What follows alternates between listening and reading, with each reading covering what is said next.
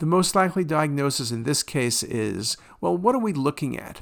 I'm looking at an infiltrating tumor in the antrum of the stomach.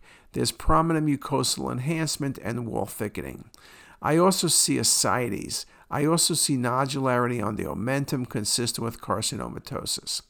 So what can you think about? Well, a gastric tumor, it could be lymphoma, but lymphoma typically doesn't have ascites and rarely, if ever, has carcinomatosis.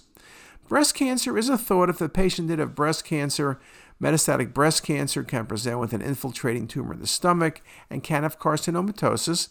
So I guess that's theoretically possible. Pseudomyxoma peritonei, where you see multiple lesions, can implant on the stomach, can implant on the liver, spleen, you have scalloping. This is not really the appearance of pseudomyxoma peritonei. So to me, the question is B versus C. And since I don't know that the patient has breast cancer, and breast cancer usually gives more of a linitis plastic appearance, I'm going to go with a gastric cancer with carcinomatosis. And that indeed is the correct answer.